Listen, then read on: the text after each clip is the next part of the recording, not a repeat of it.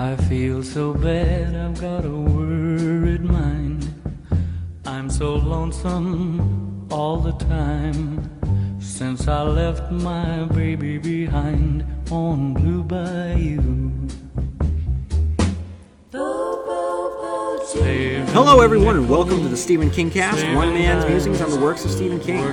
Each week I'll review one entry in the bibliography of Stephen King in the chronological order of publication, and this week I'll be reviewing a movie that currently holds a 30% Rotten Tomatoes rating based on Stephen King's 2001 novel Dreamcatcher. Starring Morgan Freeman, Damian Lewis, Jason Lee, Donnie Wahlberg, Tom Jane, Timothy Olyphant, and Tom Sizemore, this movie certainly has some serious acting chops.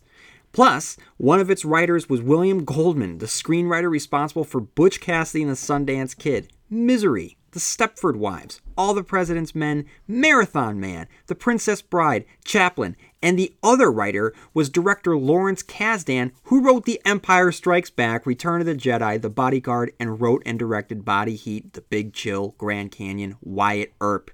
And the cinematographer John Steele had worked on such classic films as Lorenzo's Oil, The Hitcher, Gorillas in the Mist, Rain Man, Dead Poets Society, The Firm, The English Patient, Ghosts of Mississippi, The Talented Mr. Ripley, Harry Potter and the Sorcerer's Stone, and most recently, Mad Max Fury Road. Simply put, guys, there is a lot, and that's putting it as an understatement, a lot of talent in this movie. A lot.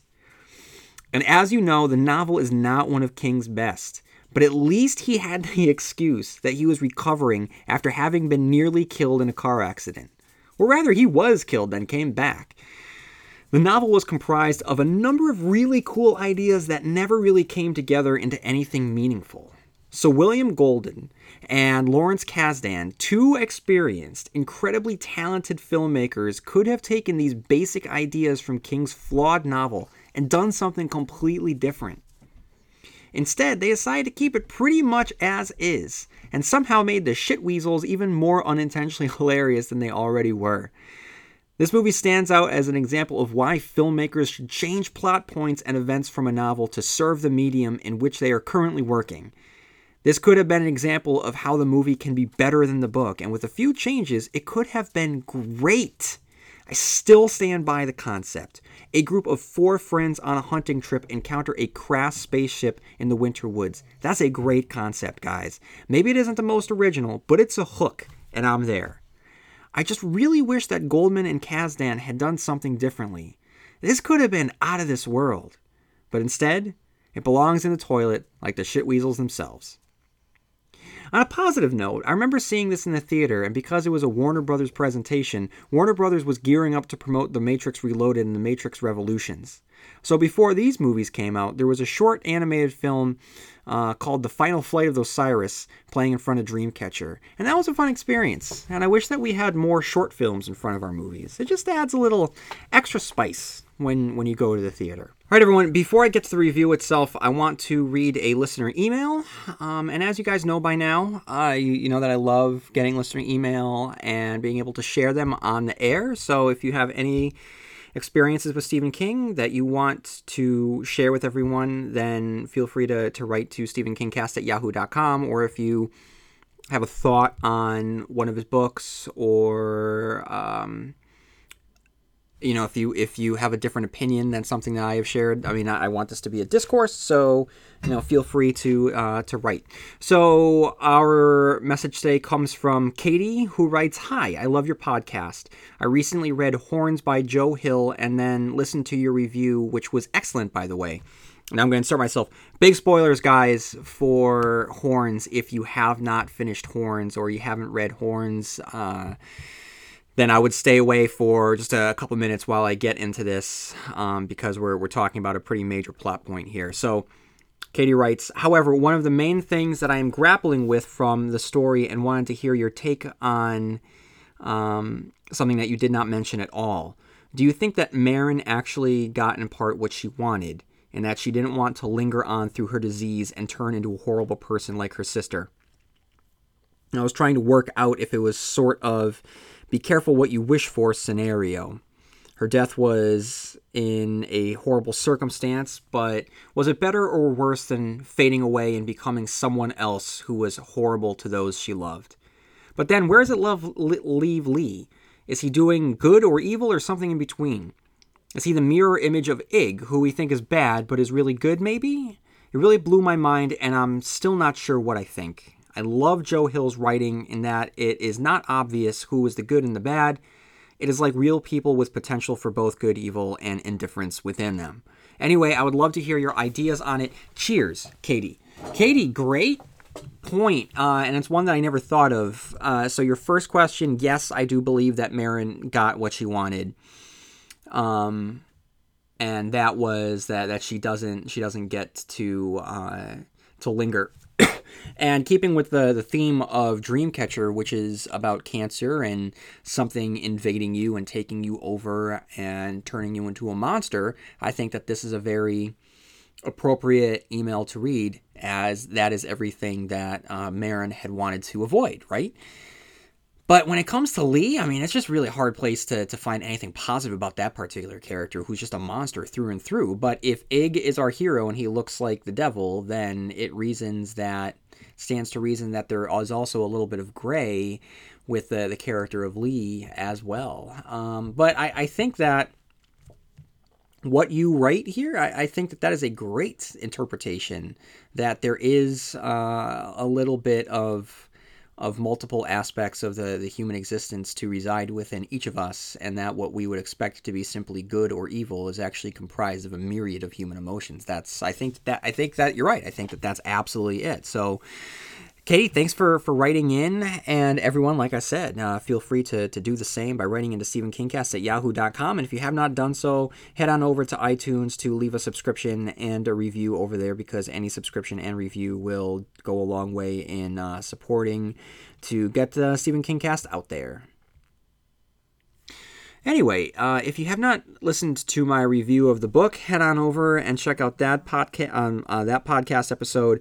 And what I'm going to do now, before I get into my analysis, I'm going to read the Wikipedia summary, so I will have a basis upon which I can build my analysis.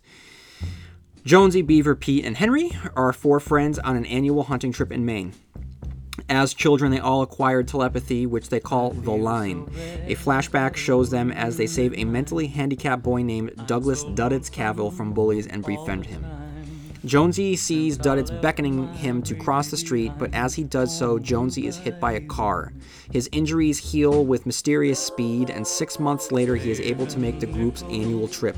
Jonesy meets a man lost in the forest named Rick McCarthy.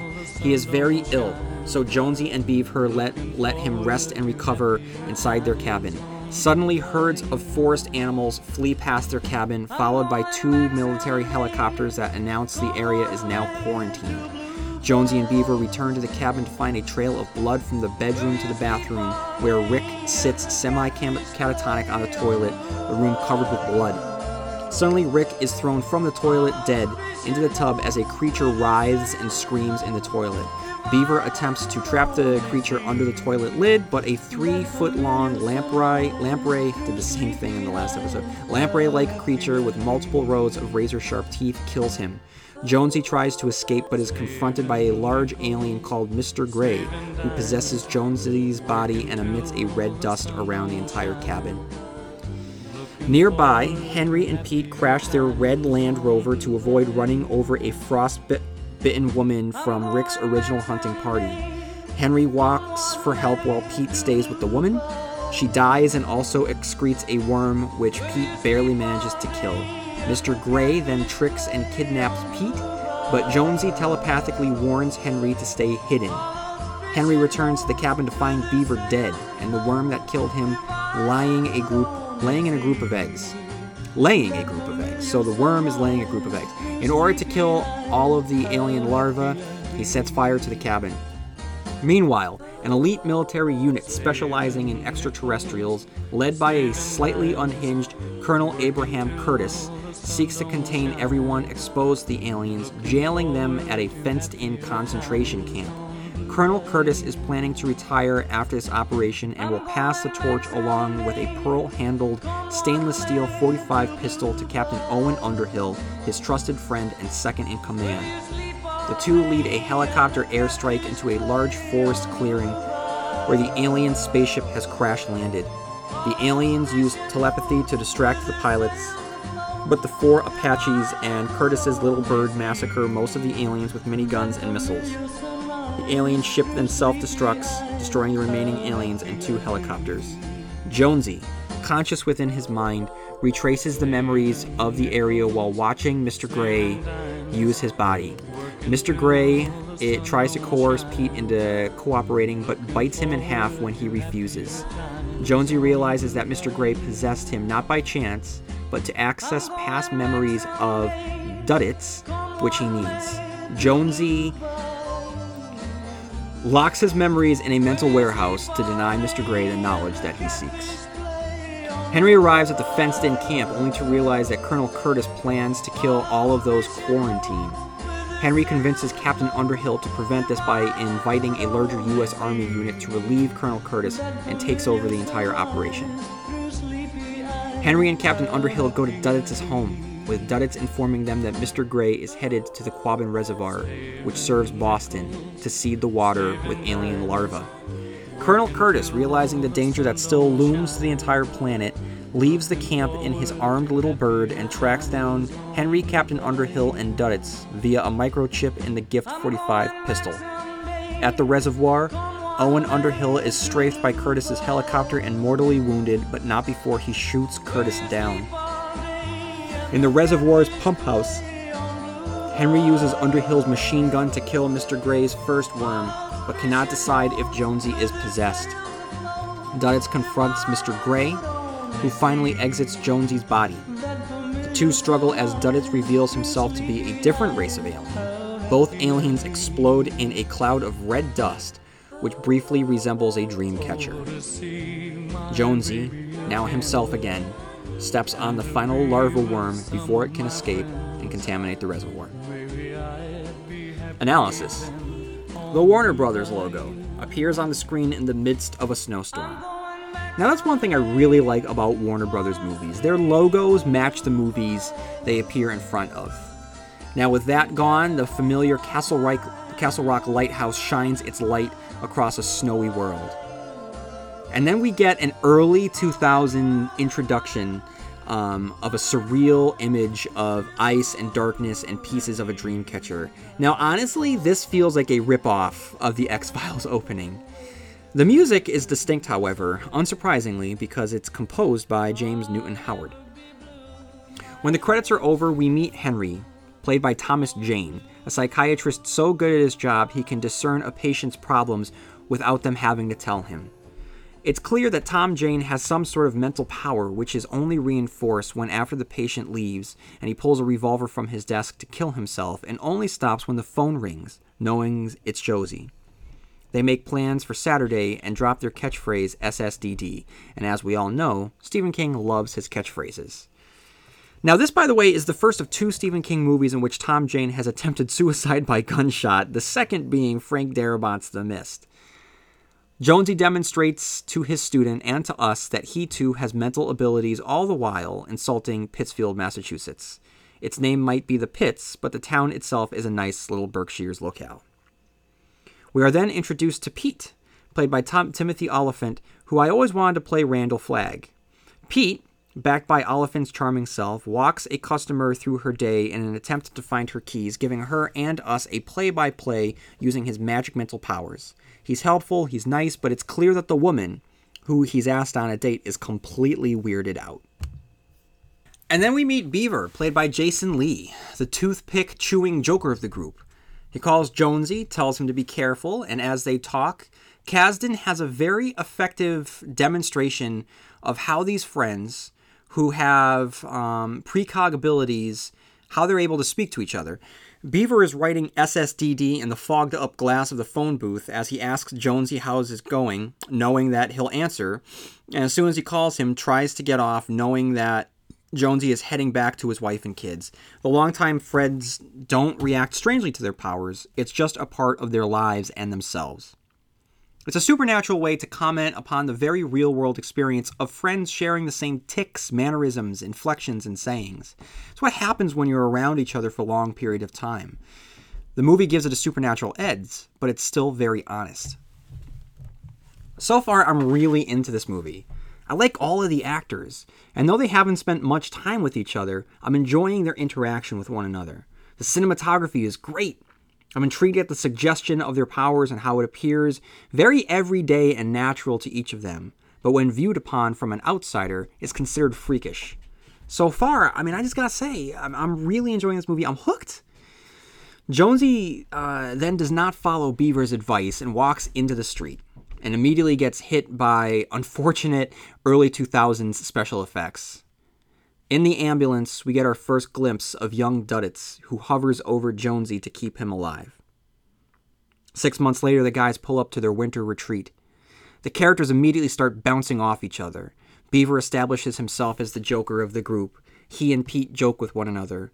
It's crude, a little forced, but it's fun. I just like moments where characters are relaxed with each other, without having to spit out exposition. Like what happens with Henry and Jonesy as they talk about Duddits, specifically how Jonesy saw Duddits beckoning to Jonesy across the street. Regardless, it's a mystery, and it is mysterious. It's enough for me, and I'm still really enjoying the movie.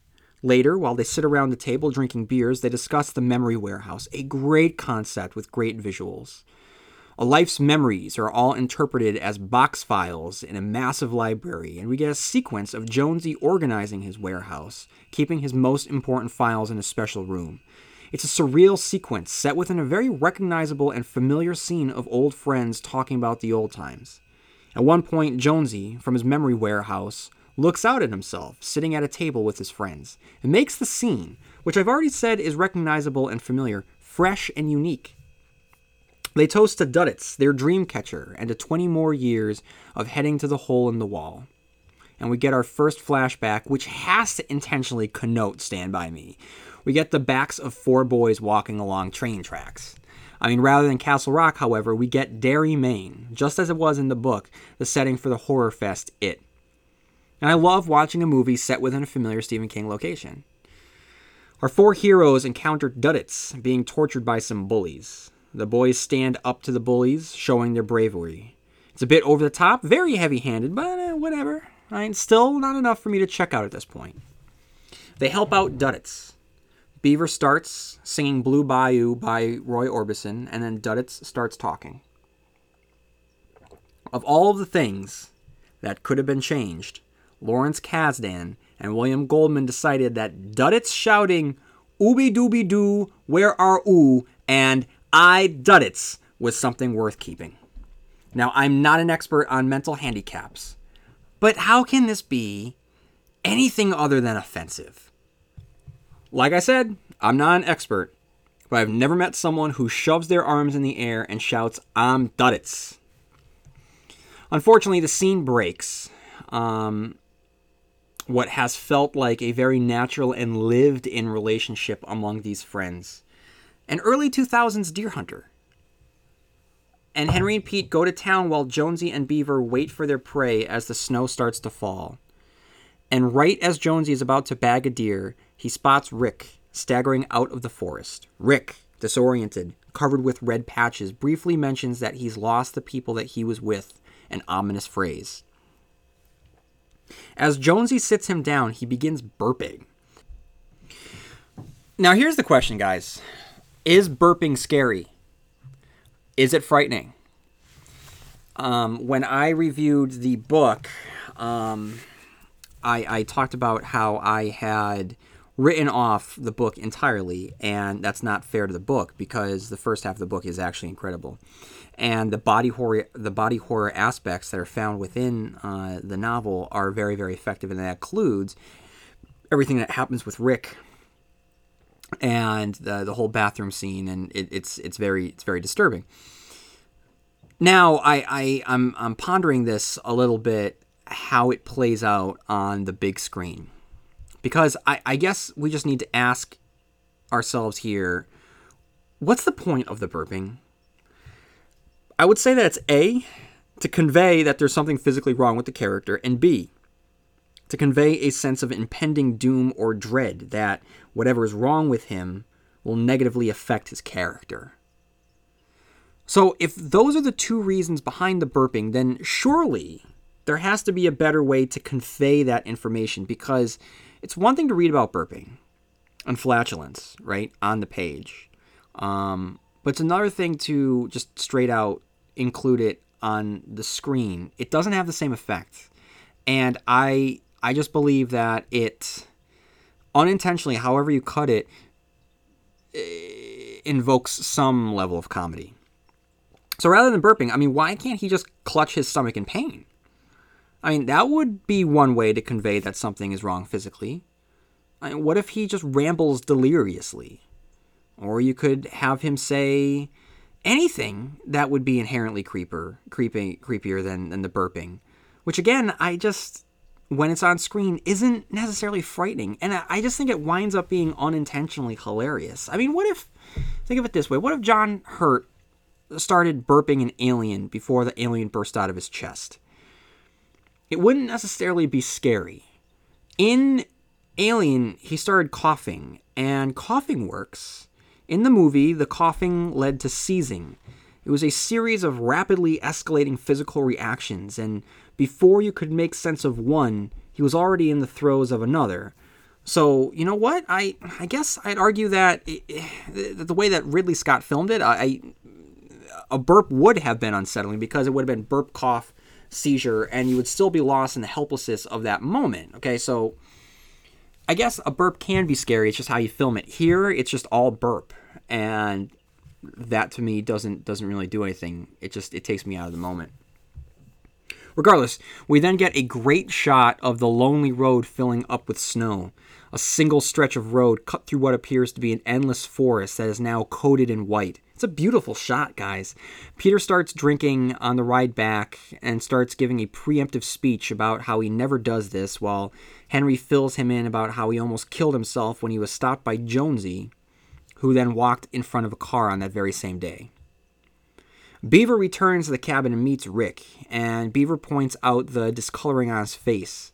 And then Rick begins belching and farting, and yeah, it's bad. I mean, I won't beat a dead horse, but it's just not good. I will say this, though. The quick focus on his belly moving, it's pretty creepy. And the fact that Josie noticed that it was his chest that had been bigger when he'd first gotten there, and now that it's his belly, it's enlarged, it's very effective. Henry and Pete floor the truck in order to get up the snowy hill, which is a technique that I'm very familiar with, as I have to do the same thing to get to my house every time it snows. They narrowly avoid hitting someone in the middle of the road, which causes a car crash. As Henry pulls Pete from the wreck, they at least have a good time laughing about it. Back in the cabin, Beaver and Jonesy watch as the animals flee through the forest. It's one of the book's most striking images, and Kasdan nails it. It's beautiful, it's weird, it's haunting. It's a great image, and it completely works on screen. Henry and Pete approach the woman in the road who is clearly suffering from the same ailment as Rick. And then back in the cabin, a helicopter flies over the cabin, and the chopper tells them that there's a quarantine. Terrifying concept. Infected animals fleeing the unknown, a sick man inside, a military helicopter in a quarantine. It's all terrifying. Henry leaves Pete alone with the woman, while back in the cabin, Jonesy and Beaver spot what looks like gallons of blood leading into the bathroom. I really like the moment as Beaver and Jonesy discuss breaking down the door, and once they break into the bathroom, we get a truly disgusting scene. Red fungus and gore and blood spatter the walls. Rick sits atop the toilet, clearly dead, and when he's pushed over, we see his ruined backside and hear a splashing from the toilet. Now, here's the deal.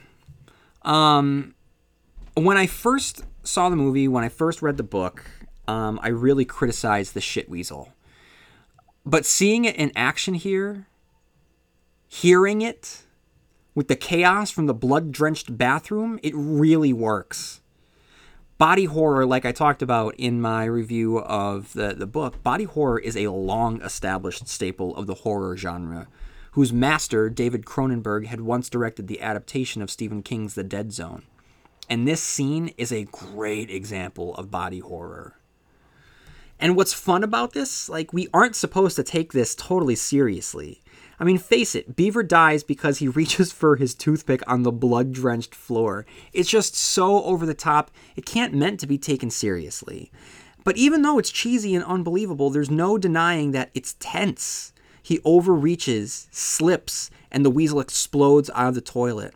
The body horror continues as the weasel bites off Beav's fingers. There's an awful moment where Jason Lee pretends to wrestle with a CGI creature. The weasel looks great, but the moment is unconvincing. Kasdan and Goldman effectively sell the thing's intelligence as it attacks the doorknob as well as its viciousness as it starts biting through the door. The door slowly opens, and the weasel slides out and joins with its master, the translucent, slimy, towering alien Mr. Grey. Again, this is a great design, and the alien looks like our traditional gray alien on steroids. The alien then explodes into a sea of red mist, which Josie then sucks in. The military had been teased, and now it's here in full. We see the roundup and quarantine of the infected townsfolk and are introduced to Morgan Freeman's Colonel Curtis. He and Tom Sizemore discuss the aliens. They aren't surprised or shocked, discussing how they've been cleaning up after the aliens for 25 years, which makes this a very interesting take on the alien invasion story. Back at camp, Pete has gone to get the beer at the car. When he returns, he fails to notice the red trail of blood making its way through the snow. He then drunkenly rambles about how he thinks Duddits is an alien. While urinating, he's attacked by the weasel who bites down on a very sensitive place. Kasdan doesn't know if he should film it comedically or dramatically, and the scene doesn't entirely work because of this. Now, it's just over 1 hour, and if the movie had ended here, I really would have liked it. I really would have. But unfortunately, it doesn't. Because at this point, Mr. Kasdan gives us Mr. Grey, the villain of the piece, the alien who has infected Jonesy and speaks like a British butler. Damian Lewis having to speak to himself, Gollum Smeagol style, is an absurd decision. I don't know why Mr. Grey is British, by the way. I mean, Grey confronts Pete, who starts force choking him, and I'm not sure how. Is it because Pete is now infected with the Ripley? All I see on his neck is blood. Mr. Grey wants to know how Pete can find things the way that he does, and we know it's because of Duddits, but if Duddits is an alien himself, how come he has powers that Mr. Grey doesn't? What makes Duddits so special?